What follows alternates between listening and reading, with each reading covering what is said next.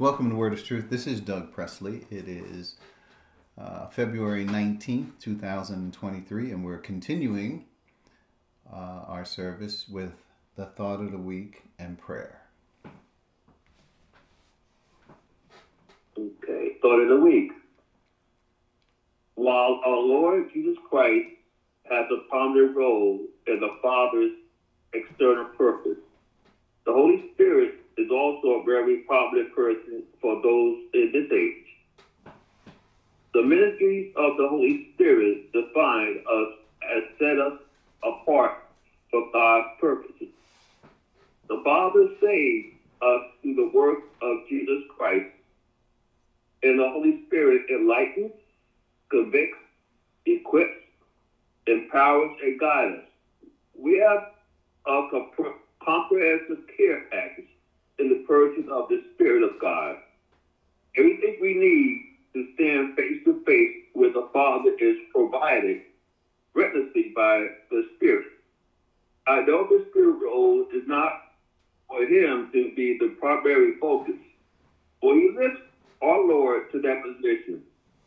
But I can't help but see Him also. The Father has one goal and purpose, and the Spirit is submitted and committed to it. When we think or act in ways that we are not consistent with the Father's eternal purpose, the Spirit is grieved. The Spirit must work with our vacillating will and motivation to accomplish the Father's plan. The Father thoughts of everything is seen, and we are caring and loving Him in the person of the Spirit. While He has the nature of eternal God, He did not consider clinging to that as His highest goal, but worked tirelessly as an agent in the Father's plan to bring us home to our final destiny in Christ. Some great words concerning this. We must depend not on our own, but on the Father's plan that He has for us. As we know, the Father has every intention for us, for His perfect and good will. So we must submit through humility to listen to that. So I think this to the start of the week, and there's more to be said by this, but I just thought we have prayer to give us opening prayer. Amen, Dave. Let's pray. Thank you, Dave. At this time, are there any special prayer requests? Take to the throne of grace. Yes, Fred. I'm just raising the Haddon family and the Wilmore family, and also the Carter family. Jimmy Carter, I'm told, former President Jimmy Carter has gone into hospice, so praying for his family as well. Okay. And keep my family saved in prayer. Yes, sir, Dave. Sorry.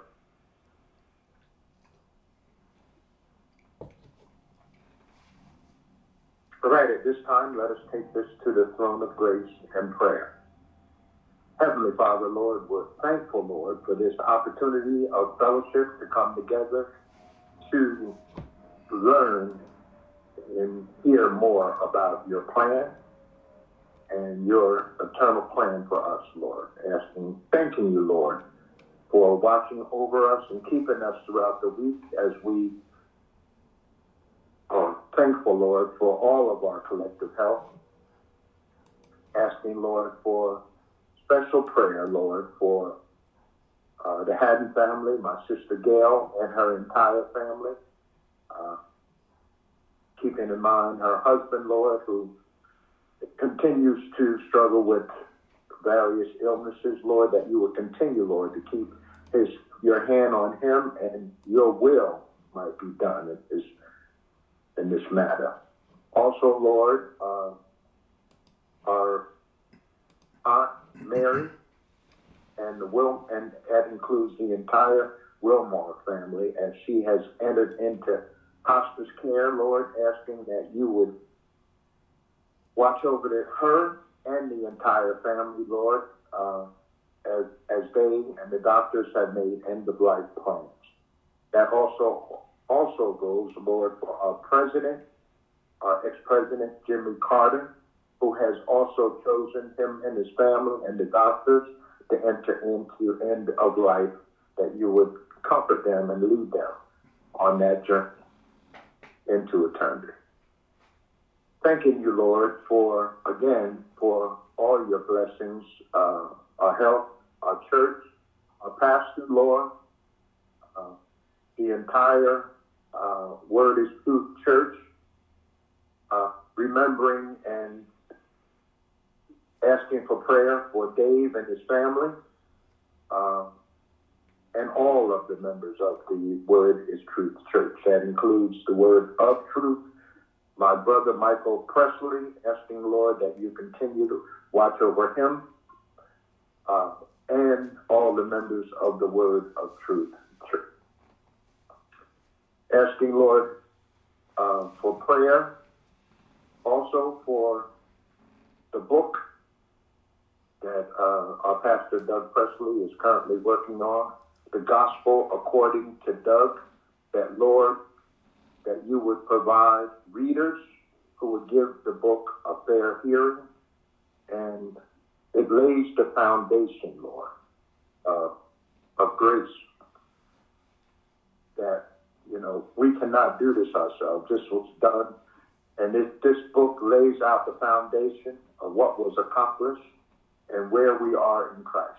Asking, Lord, that you bring, through God the Holy Spirit, that you would allow people to read it and hear the contents and view the contents subjectively of the book.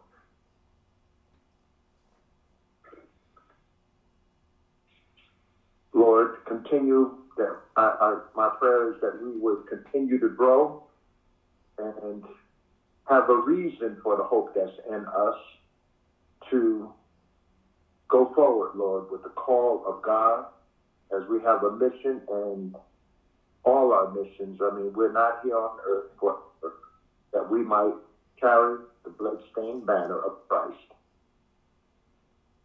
In Christ's loving name, I'm praying. Amen. Amen. Amen. Thank you, Fred. Thank you, Amen. Dave. Much appreciated. Well, we are studying in the book of Galatians, and we're in the Galatians overview. You should have notes, and in your notes, we're going to get right to it. We have hopefully a few verses that we will get to. We'll see. In your notes, as we launch out into Galatians chapter 1, our hope is to be familiar with the foundational material before us. This book has themes that are rich in our understanding of grace and living the Christian way of life. It has been about 12 years since our last focus on the book. We will do a chapter review on each chapter to remind us of the content. So we started, we opened, and we got all the way down to, in your notes, I know it looks long, chapter 1, 15. I think that's where we left off. But I'll just go into 14 a little bit, and we'll catch us up really quick just to make sure we all are remembering some of the things we discussed. So 1:14, I was advancing in Judaism beyond many of my own age among my people, and was extremely zealous for the traditions of my fathers. Point A, Saul was a Pharisee, which alone speaks for itself.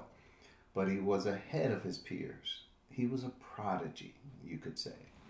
Point B, extremely zealous for the traditions of my fathers. Those zealous for the law created more laws, and they became part of their traditions. We should say oral traditions. In Saul's day, they were oral traditions, but they were reduced to writing in the Mishnah and Talmud. These were what we could say extra biblical writings from the Jews that they also documented their traditions and how they understood the Torah or the Bible, we could say. Point C, Saul specialized in religious traditions which were not based on biblical teaching, but a distortion of the Mosaic law. Hence, the big lie was also the resistance of the Spirit. And we gave some scriptures for that, where it talks about that in Acts 7:51 and Romans 10:1-4. Point D, Jesus stood against these traditions and saw them as opposed to the will of God. And we went through Matthew 15:1-9 to help demonstrate that, where we now should know that those traditions were not according to God the Holy Spirit. God the Holy Spirit was the one who they should have depended on to interpret correctly the Mosaic law, not the traditions of the elders. Jesus pointed out they were, from their traditions, they were contradicting the Word of God. Now, that was in one area that Jesus pointed this out, but I'm sure there were plenty other examples of this as well. Anyway, we discussed this last week, but we're moving on to Galatians chapter 15. This is point number 3. Galatians 1, chapter 15. Chapter 1, verse 15 says, "But when God, who set me apart from my mother's womb and called me by his grace, was pleased." Actually, it goes into verse 16, which says, "Pleased to reveal his son in me." So, but in 15, we got a few points to discuss. Point A, set me apart from my mother's womb. And what is that? It's birth. That's simply, that's what that's a reference to. I know a lot of people are occupied with, the womb and abortion and this and that, right? But this, Paul is saying it is God who set him apart from his mother's womb. Now, what we should know from this is that God had a purpose over the life of this man. This is what we're saying. So he's not just saying he was born like everybody else. He's saying that I understand that God had a purpose for my life. And listen, when he was born, he was Saul.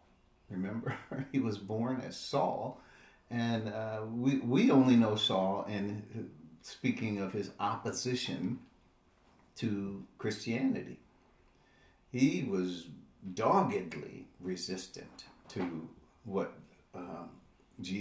who Jesus was. In fact, that's what we heard from Jesus. Saul, why are you persecuting me? So Paul is making this point. But when God set me apart from my mother's womb, in other words, he caused me to be born, the person he was created by God. And obviously, he was born in sin and shapen in iniquity, and he was condemned, and he was under spiritual death and sin nature, and all these things we could mention. He was unrighteous. All of this was birth.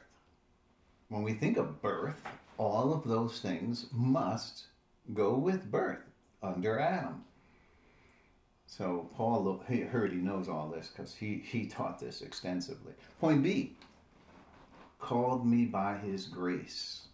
All right, he set me apart from my mother's womb and called me by his grace. Now, so Paul understands that God's call over his life started with his birth, and the same is true of us. I'm wondering if you see that.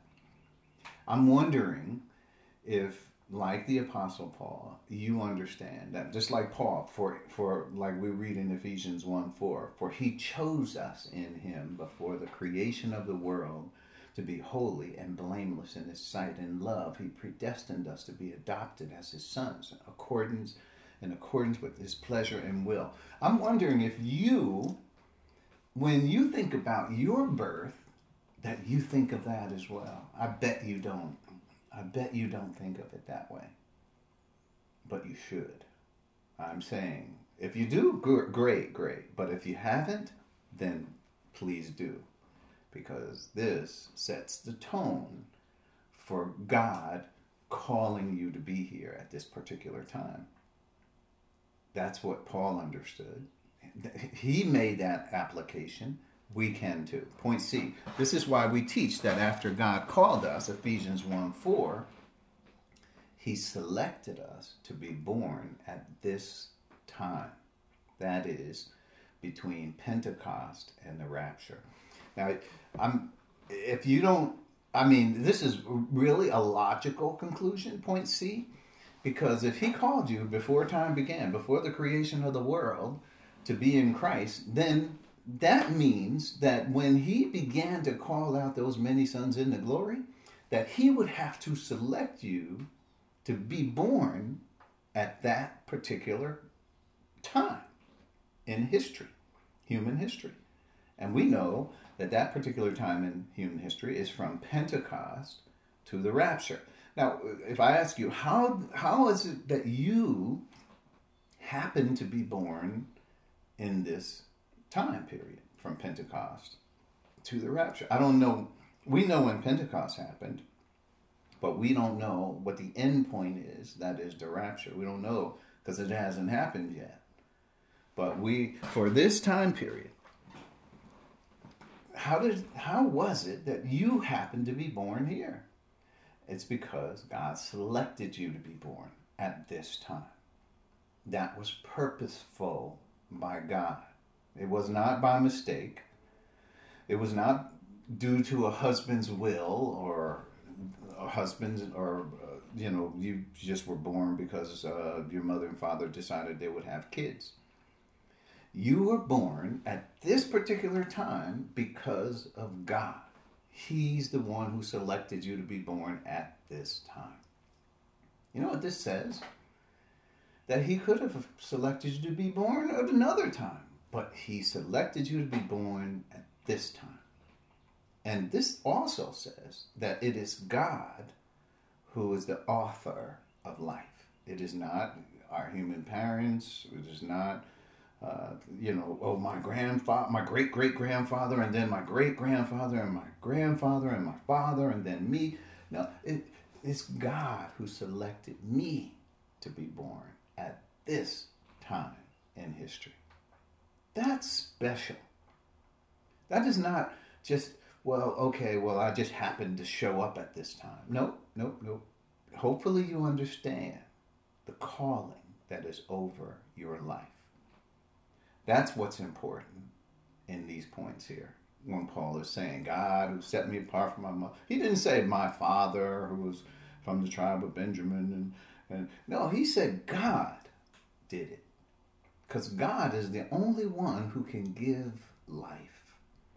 It is God who imputes our life. He creates who we are and imputes us to when he says from the womb, he said, called me from the womb, out from the womb. So Paul is saying when he came out from the womb, the fetus, then God created life for him in that order. Out from the womb, he's saying. When he says, he separated me from my mother's womb.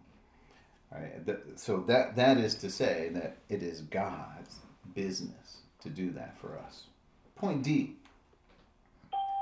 He was pleased to reveal his son in me. Now, so we just have to make sure that we understand that point. This is another important point to make. Let's just review.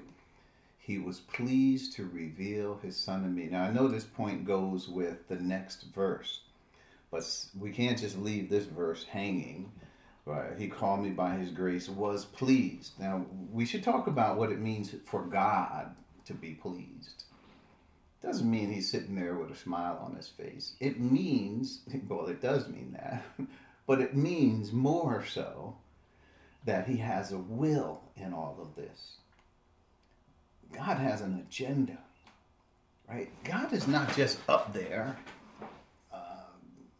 at our beck and call to do things for us that we feel are important.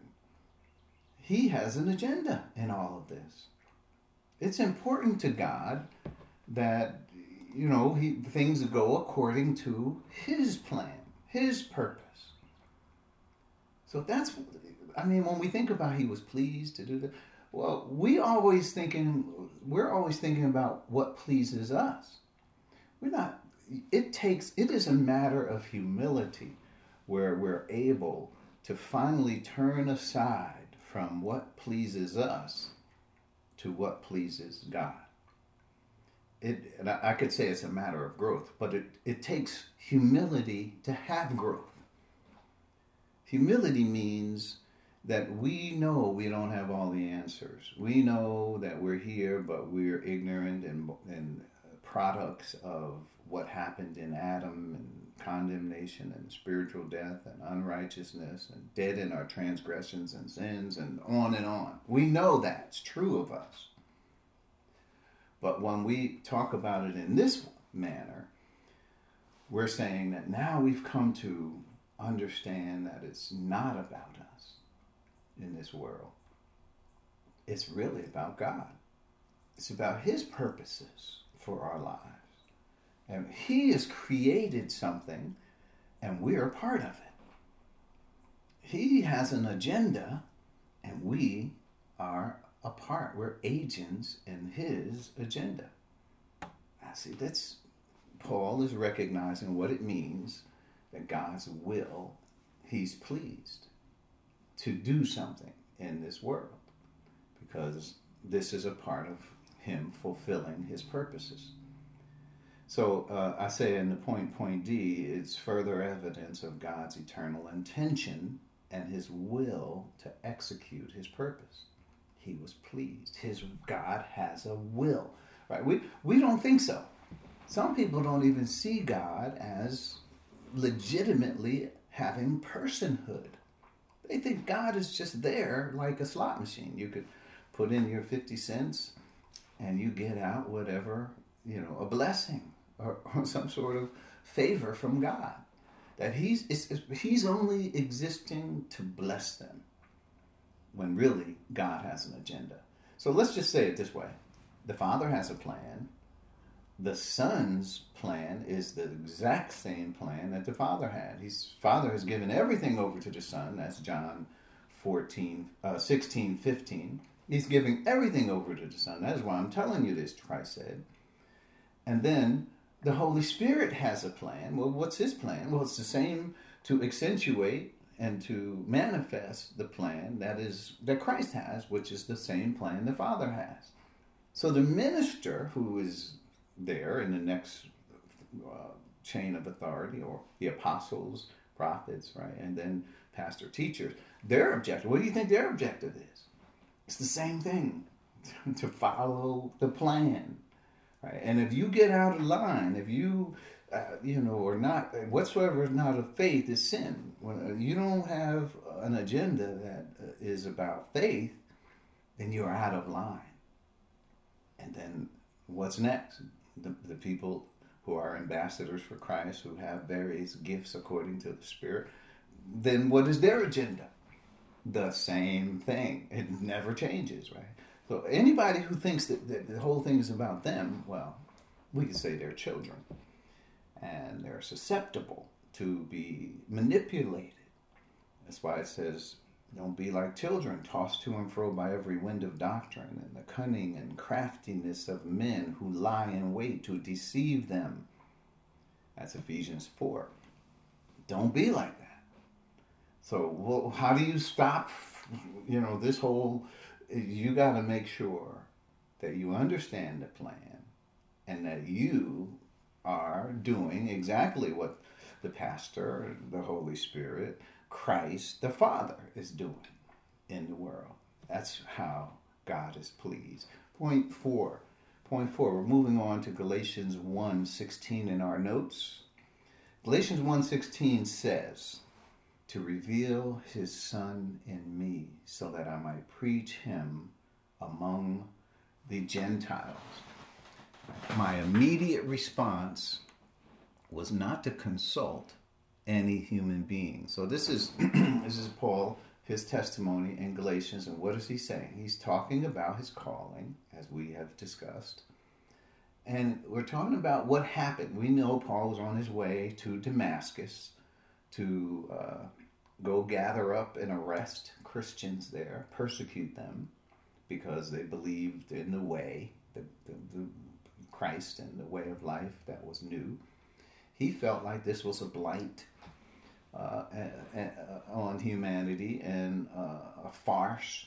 He thought it was something that should be extinguished, stamped out in the world. So he thought he took it upon himself to do just that. So he was going out, and he would persecute them. If it came down to murdering Christians, he even says he did that. He was involved in the murdering of Christians. Imagine that. Talk about being wrong, on the wrong side. Well, Saul was on the wrong side. But now he's telling you about how God revealed these things to him. So he didn't just reveal this message that Jesus is the Christ. He had to come to that point. But he also revealed the new way of life that began to dawn at Pentecost. So that's what he was talking about, this revelation. So 1:16 again, to reveal his Son in me so that I might preach him among the Gentiles. My immediate response was not to consult any human being. So it's interesting that Paul's first response, his first notion, when he got this whole thing, he saw this bright light, he fell off his horse.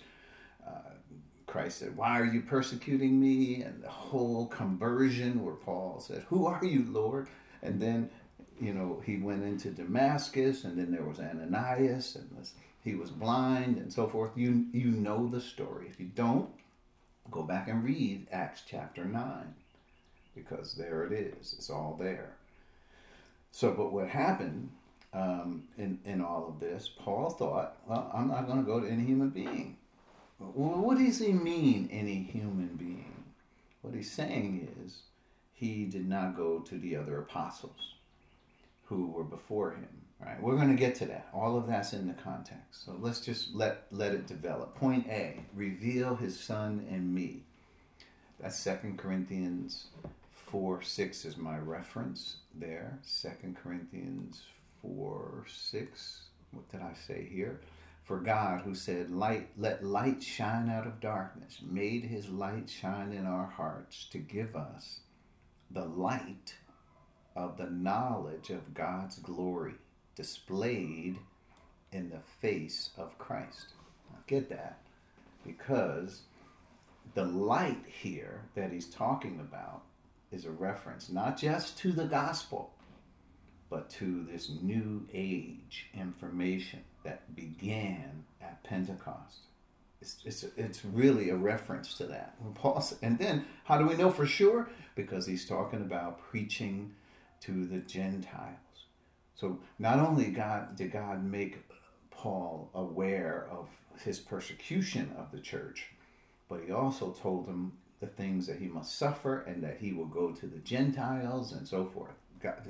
All of this was not given because Paul met with the other apostles and they said, well, I'm going to go here and you're going to go there. Paul got this from God, we should realize.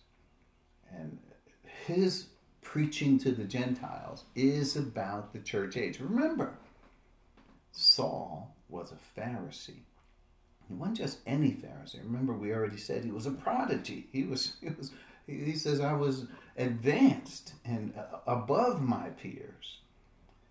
So, point A is reveal this unto me, a clear reference to Paul's call in this age. The only way this could happen in human history is by the baptism of the Spirit. So we can't say that there were things that happened to us as believers in this age that did not happen to believers in other ages. How did this happen? we call it, or let's say we call it, the Bible calls it the baptism of the Holy Spirit. This is how all of this takes place, where Paul understood now that he's in a new age. Baptism of the Spirit is not salvation. It is what happens after salvation. I know we're saying after for teaching purposes, because all of these things happen simultaneously upon believing in Christ. We are baptized by the Holy Spirit. So this happened to the Apostle Paul, and he's telling us that he has become, he's given this charge or this commission by God to go out and preach to the Gentiles the unsearchable riches of Christ. That's Ephesians 3:7. But that is the thought here, that he was given this revelation. So point B, let's keep going. Saul was born from the tribe of Benjamin. And we already went through Philippians 3. We saw where he tells you about what his resume is prior to coming to Christ. This was a calling to Israel. So we should note that the Apostle Paul, that we know him, he was Saul the Pharisee. And he tells you about who he was. He was from the tribe of Benjamin, circumcised on the 8th day. So he was born as a Jew, right? That's what we could say. He was born as a Jew. To be born with the genes of Abraham, Isaac, and Jacob is a calling. God called, that means he was in Israel. Legitimately, he was called to the nation Israel. Now, obviously, he wasn't doing the right thing in the nation Israel. He believed what we call the big lie. The big lie was that you could be justified by your works, that your works somehow gain you favor and justification and status before God. And that's all the Israelites wanted. He says that's what they earnestly sought for. They did not get it because they sought it the wrong way. So, but in this thought, this is Paul is saying he was a Jew. So just know, he was already called to Israel. So when we talk about point C, Paul was then called to be in Christ. So imagine, here's a person, and there were others as well. We could say all the disciples of Christ had the same scenario. They were called in Israel, and yet they became apostles for the church, which is another calling. So that's point C. Paul was then called to be in Christ, where there is neither Jew nor Gentile, neither slave nor free, nor is there male or female, for you are all one in Christ Jesus. That's Galatians 3:28. So this is unique. This is a unique call. This never happened in human history before, until the baptism of the Spirit baptized Jew and Gentile, slave and free, all these different designations that were in the ancient world, all of wherever you found yourself in one of those designations, or maybe there was some other designation that was not mentioned here, but no matter what, if anybody believes in Christ, then they are baptized into the body of Christ. All of this is a part of God's new age, right? This is how it is, right? So it's a calling. Just like Paul was called to the nation Israel, well, there was this calling now to the church. So Paul had two callings. Oh, actually, that's expressed as well in Romans 11. We covered that in the first few verses. Paul says, hey, I'm an Israelite. I'm from the tribe of Benjamin. God didn't forsake his people, which he foreknew. I got another call. And that call was to the church, which he also accepted. Point D, to preach to the Gentiles. This was not the apostles' plan. Listen, as a Pharisee, Paul was avoiding the Gentiles. He wasn't trying to preach to the Gentiles. The new call was about preaching. It was about God telling the apostle that he had a message that included the Gentiles. Acts 9:15 is a good, let's read it. We've read this before, of course, because we've read the entire thing. Acts 9:15 says, "But the Lord said to Ananias, go." And this is where Ananias went back and forth with the Lord, because remember when God gave Ananias a vision, go down to Straight Street and you're going to see this man and you know who he is and so forth. And Ananias said, but wait a minute. Verse 13, right? I've heard many reports about this man and all the harm he has done to your holy people in Jerusalem. And he has come here with authority from the chief priest to arrest all who call on your name. And hold on, you want me to go to this man, Lord? Are you sure? This is what he says in 15. But the Lord said to Ananias, go. This man is my chosen instrument to proclaim my name to the Gentiles and their kings and to the people of Israel. I will show him how much he must suffer for my name. So notice, this was before Paul or Saul met any of the apostles. This is the vision God gave to Ananias, and he already gave it to Saul. But he's now telling Ananias, hey, this is my man that I'm going to send to the Gentiles and to the kings and to the people of Israel. Paul's going to everybody, but especially to the Gentiles. Now, listen, it was no great understanding that Paul is going to go talk to Jews, right? Because, that was very natural for him. But now, for him who was a Pharisee, that means he has to sort through all of those thoughts that he had when he was a Pharisee. He has to discard them. And I like what he says in Philippians. He says, whatever I thought were gains to me, I now count them as loss. In fact, he says, I've lost all things for the sake of my Lord, Jesus Christ. This is Philippians. He comes to that thought, but don't think that coming to that thought was easy for Saul to come to. Don't think there was no struggle in his heart, where he was once a proponent, somebody who went out fiercely and persecuted the church, for now to have turned completely 180 degrees to be for the church. But not only is he just for Israel's call, which was, okay, we'll be a light to the Gentiles. Yeah, we are the chosen people and we're a light to the Gentiles. But there's a new age now where Paul has to turn the corner again and say, no, it's not about Israel. It's about this new age, the church. And so this is, as we've been saying, has been the controversy in the first century, and it continues to be a controversy to this very day. Not as much as it was it's very subtle now, where people are denying the assets and attributes and intentions of God in this age, and they are constantly looking back to Israel for their understanding of how to live. Oh, they might not take the whole law. They may take pieces of it. And their whole orientation is the Mosaic law.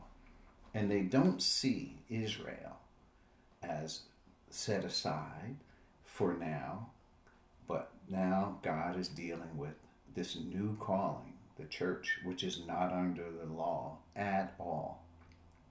So it is clear that Gentiles can now be in the same body as those who were former Jews. But now we're no longer Jew or Gentile, as we quoted Galatians 3:28. So preach to the Gentiles is, when Paul says that, he's talking about the new dispensation. That's point D. So it wasn't in his plan to do otherwise. Point E. Point E. He says, not to consult any human being, right? Now, this is what he says toward the end of it. My immediate response was not to consult any human being. So Paul wanted the revelation to be pure. He did not want to be influenced by others, only the Lord Jesus Christ. So Christ taught Paul this information about who he was, what he had called him to be. I mean, imagine that. If it was one of us, I mean, just to have Saul's salvation would be one thing. But to now make him an apostle of the church, the very church that he persecuted, I don't think any of us would have the forethought of mind to be able to think in those terms. But God did. God did. All the things that Saul did, even to the point where Christ had to accost Paul and say, Paul, Saul. He didn't say Paul. He said, Saul, Saul, why are you persecuting me? And this was, it stopped Paul in his tracks. And I keep saying Paul, but you know I mean Saul. But it stopped him in his tracks and set him on a different course altogether. He said he didn't consult any human being. So when God gave him this revelation, he realized it was from the Lord Jesus Christ, and he realized that it really didn't matter what other people said. He needed to get the full revelation for himself first. He didn't go off half-cocked to go out and say things that he wasn't sure of. He wanted to be sure. He didn't want to have outside influence. He didn't want to discount the revelation that he had by trying to confirm it with other people. He wanted it confirmed by the Lord Jesus Christ. So it's safe to say that not only was Saul given revelation directly from the Lord Jesus Christ, but subsequently he was given more information from the Lord Jesus Christ. That's safe to say, because he didn't just flash all of this on him at one time and then Saul just was left to grapple with it. He didn't have some 20-page document that had all this information and all, now go study this.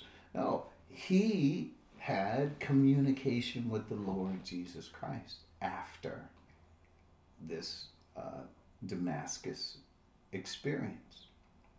So we should understand that. And it's not odd to think of it this way, because all the apostles, all who were disciples, also had personal communication with the Lord, personal time with the Lord. They could ask questions. Lord, how can this be? Remember Philip? Lord, show us the Father, and then we'll be satisfied. Or others that were out there at that time who were disciples of the Lord. As we have just gone through John 14 through 17, we saw plenty examples where the disciples had seen the signs, the wonders, the miracles, that they understood who Christ was. They had conversations with him off to the side. And now we see Saul had the same opportunity to meet and convene and to communicate with the Lord Jesus Christ. He came to Saul and he communicated with him. That's the only way he could have told him all of this information. First of all, he understood he was the Christ. That's big in and of itself. Never mind, because he was against that. He was against Christ. That he was not the Christ and he was not the Messiah. But then he had to learn that point, and he got that pretty quick because the Lord showed him who he was in glory. But he also, after that, he got more information about this new age that we are in. So just keep that in mind. So this point E, not to consult any human being, Paul wanted the revelation to be pure. He didn't want outside influence. And he didn't need confirmation from others. And he didn't want to be influenced by others, but only the Lord Jesus Christ. He got that revelation, and his mind focused, and his attention turned to the Lord Jesus Christ. Boy, what an example we could say that is for us, right? So then we're going to move on, though. So Galatians 1:17, this is point number 5 in our notes. I did not go up to Jerusalem to see those who were apostles before I was. I went into Arabia. Later, I returned to Damascus. So we have a timeline here of the apostle going to. The point he's making here is, I did not go to Jerusalem to see those who were apostles before I was. You would think that he would go and find the other apostles. I'm kind of glad he didn't at this point, but this is not even what pleases me, because it was already, Ananias was already having a lot of problems with even just going to do what he was supposed to do. Imagine that others knew about this. This man was coming to Damascus to round up more Jews who had believed in Christ and were focusing their attention on him. And Paul was persecuting them. And they heard about it in Damascus, so Paul went there. Now, there was a lot of persecution in Jerusalem.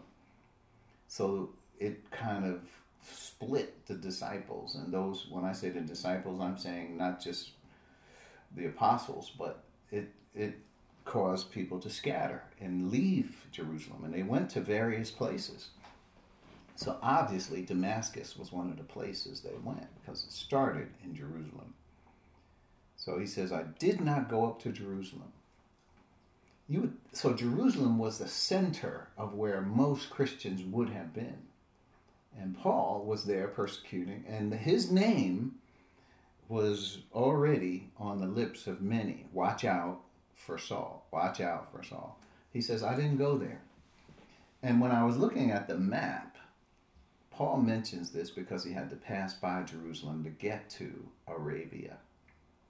So this is interesting when you think about it, that, his journey, what I did see, in point B, I bring this out, that from Damascus to Jerusalem was about 150 miles. So it would have taken Saul about 2 weeks. And I gave a reference here, but you can read that. We don't know exactly what path he went and all that. So this is all approximate. But we do know these places, Damascus, which is in Syria now, today, he went from Damascus to Jerusalem, or he was going from Jerusalem to Damascus at first. So when he was just before he got to Damascus is where Lord Jesus Christ met him on the road, just before he got there. Then he was led into Damascus, where Ananias and other believers were there, and hiding, most likely, incognito. And then after he, the whole thing with Ananias, he left there, and it says he did not go to Jerusalem. He could have gone to Jerusalem, but he did not. He bypassed it, and he went to Arabia. Now, so point C, and I might go back over these points, I just want to get it out there. Point C is, after going to Arabia, he went back to Damascus. So this whole thing was 3 years total. Then he went to Jerusalem. So this is the timeline. So when you think about it, there is a gap here of understanding that we don't have. All we know is he was on his way to Damascus, he got there, he got the revelation, and he went to Arabia. It doesn't say where in Arabia he went to, but there is. People think that it's below Jerusalem. So Jerusalem is south, Damascus is north. So he went back from where he came from, which was Jerusalem. And remember, the council of the chief priests, all that. He didn't go there. And he didn't go to the apostles who were there. He went to Arabia. How long he spent in Arabia, we do not know. How long? Well, we know it was 3 years total between Arabia and Damascus. Because then after he left Arabia, he went back to Damascus. He still didn't go to Jerusalem. It means he would have had to pass Jerusalem again. And so he still didn't go there. It was his intention not to go there. He could have went there. But he went back to Damascus, and there he went into synagogues, and as we can read in Acts and other things that he did when he was in Damascus, right after his conversion. But then he went to Jerusalem after that. So this is the journey. We don't know how long he stayed there in Arabia, but for 3 years. This is to say that Paul had some renewing of his mind to do. And he took the time. He didn't just rush out and start preaching the gospel, this new gospel, which is according to the revelation of the mystery. He didn't run out and start preaching it. Because remember, his whole thrust as a Pharisee was to destroy the church. And the reason why he wanted to destroy the church is because he felt that that the church was going to destroy the Mosaic law. All right, that's as a Pharisee. He says, we're against this. They're teaching things that are false. They're trying to get Gentiles into our body, which is against the rules that we have to where we would bring Gentiles in. They would have to be circumcised. They would have to make vows and obey the Mosaic law and such things. And Paul was against all of that. And now he's on the other side. He's saying, preach to the Gentiles the unsearchable riches of Christ, no circumcision, and all the things that they were pushing. So that 3 years, Paul needed some time to allow the revelation to set in and to allow Jesus to personally teach him the way to go. And that's not just Jesus, but through God the Holy Spirit to teach him the mind of Christ. He didn't just rush out. He needed time to unwind from being a Pharisee, and he needed time to orient to the new revelation. I recognize it is not, as soon as you're saved that you automatically understand the new age. No, it takes a little time. It took the apostle here some time. But then afterwards, he did go up to Jerusalem, and he did meet with them. So this is the thought. So let's just go over Galatians 1:17, which helps us understand. I did not go up to Jerusalem to see those who were apostles before I was. He's not saying he's better than those other apostles. He's not saying his message is different from those other apostles. He recognizes that they are apostles. He says, but I went into Arabia. Later I returned to Damascus. He went into Arabia, I think, to get his head together. He really did. He needed that time. Point A, I did not go up to Jerusalem. Paul mentions this because he had to pass by Jerusalem to get to Arabia. All of this is review of what we just talked about. Point B, from Jerusalem to Damascus is about 150 miles, about a two-week journey. It's not easy by horse and by foot to travel back in those days. They didn't have the train, they didn't have cars, they didn't have airplanes. It just had horse and foot if you had to travel. So point C, after going to Arabia, he went back to Damascus, 3 years total, then went to Jerusalem. So we have this, and if you really wanted to study, there are missionary journeys that the Apostle Paul took, and it details all of the places that he went when he went on these journeys. And what's interesting, I think, also, is that the book of Acts gives us detailed information. And people have said, oh, the book of Acts is not true, and it proves, but then as archaeology confirms, a lot of these things and places that he went to are confirmed. Yes, the book of Acts was true. It was accurate. And we can trust what is said here as reliable information. It is not just some story that Paul made up that said he went here and he went there. He did go to these places. He talked to these people. He did all those events that you find in the book of Acts are detail from what God is telling us to confirm to us that these things are actually so. So we're going to introduce 18. Let's talk about 18. Galatians 1:18, this is point number 6. Then after 3 years, I went up to Jerusalem to get acquainted with Cephas and stayed with him 15 days. So a little over 2 weeks he was there with Peter.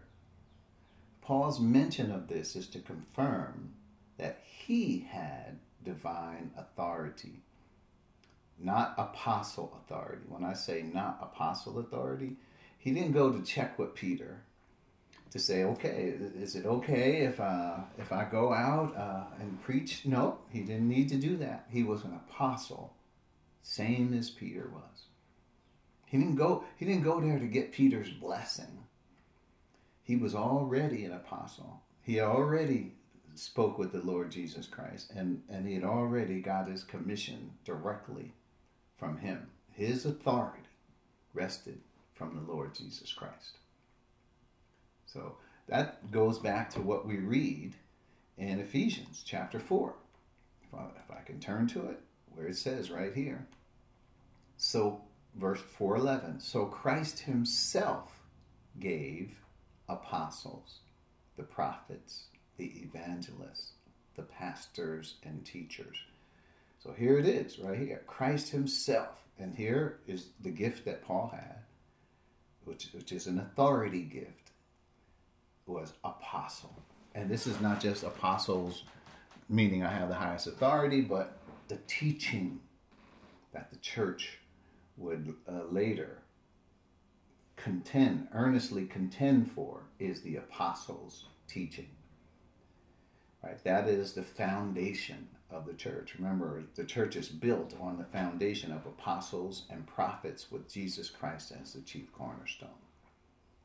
So Paul is literally saying, I got my authority from the Lord Jesus Christ, not from Peter and the others who were apostles before him. He recognizes they were apostles before he was, but he then goes up to Jerusalem and stays with Peter 15 days. So as we should wrap up. We're in 1:18. We have some points to cover, and we'll come back next week, and we'll have more time, God willing, and we'll continue where we are in this overview of Galatians. We only have a few more verses left in Galatians 1, and then we'll turn the corner to Galatians 2. I'd say in the next couple of weeks that's going to happen. So stay tuned. Let's bow our heads as we close. Thank you, Father, for this time we've had together this morning. We thank you for those who have joined, and we pray for each person, the families that are represented. Lord, we're going through tough times in this world. And we pray that you will continue to watch over us and keep us so that we can continue to grow in grace, renewing our minds. All of this we ask in Christ's name for his sake. Amen. Amen. Amen. All right. Amen.